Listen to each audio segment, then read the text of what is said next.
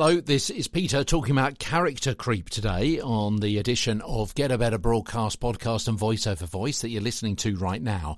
If you try and be someone who you're not, then there is a chance that over the course of a contract or a studio session, your persona might change.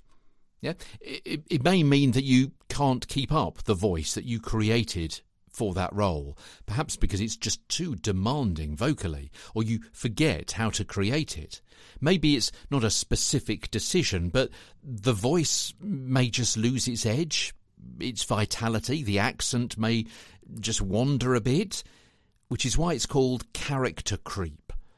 And this can cause a problem if you're recording, say, an audiobook or lines for a video game, because the voice will noticeably change during the reading. Or worse, if the lines have been recorded out of order, your accent may come and go.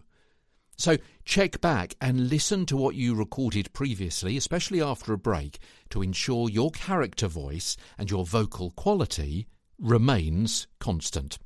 Tomorrow, concatenation concerns. As Get a Better I know. Look it up. From London, I'm Peter Stewart. Concatenation.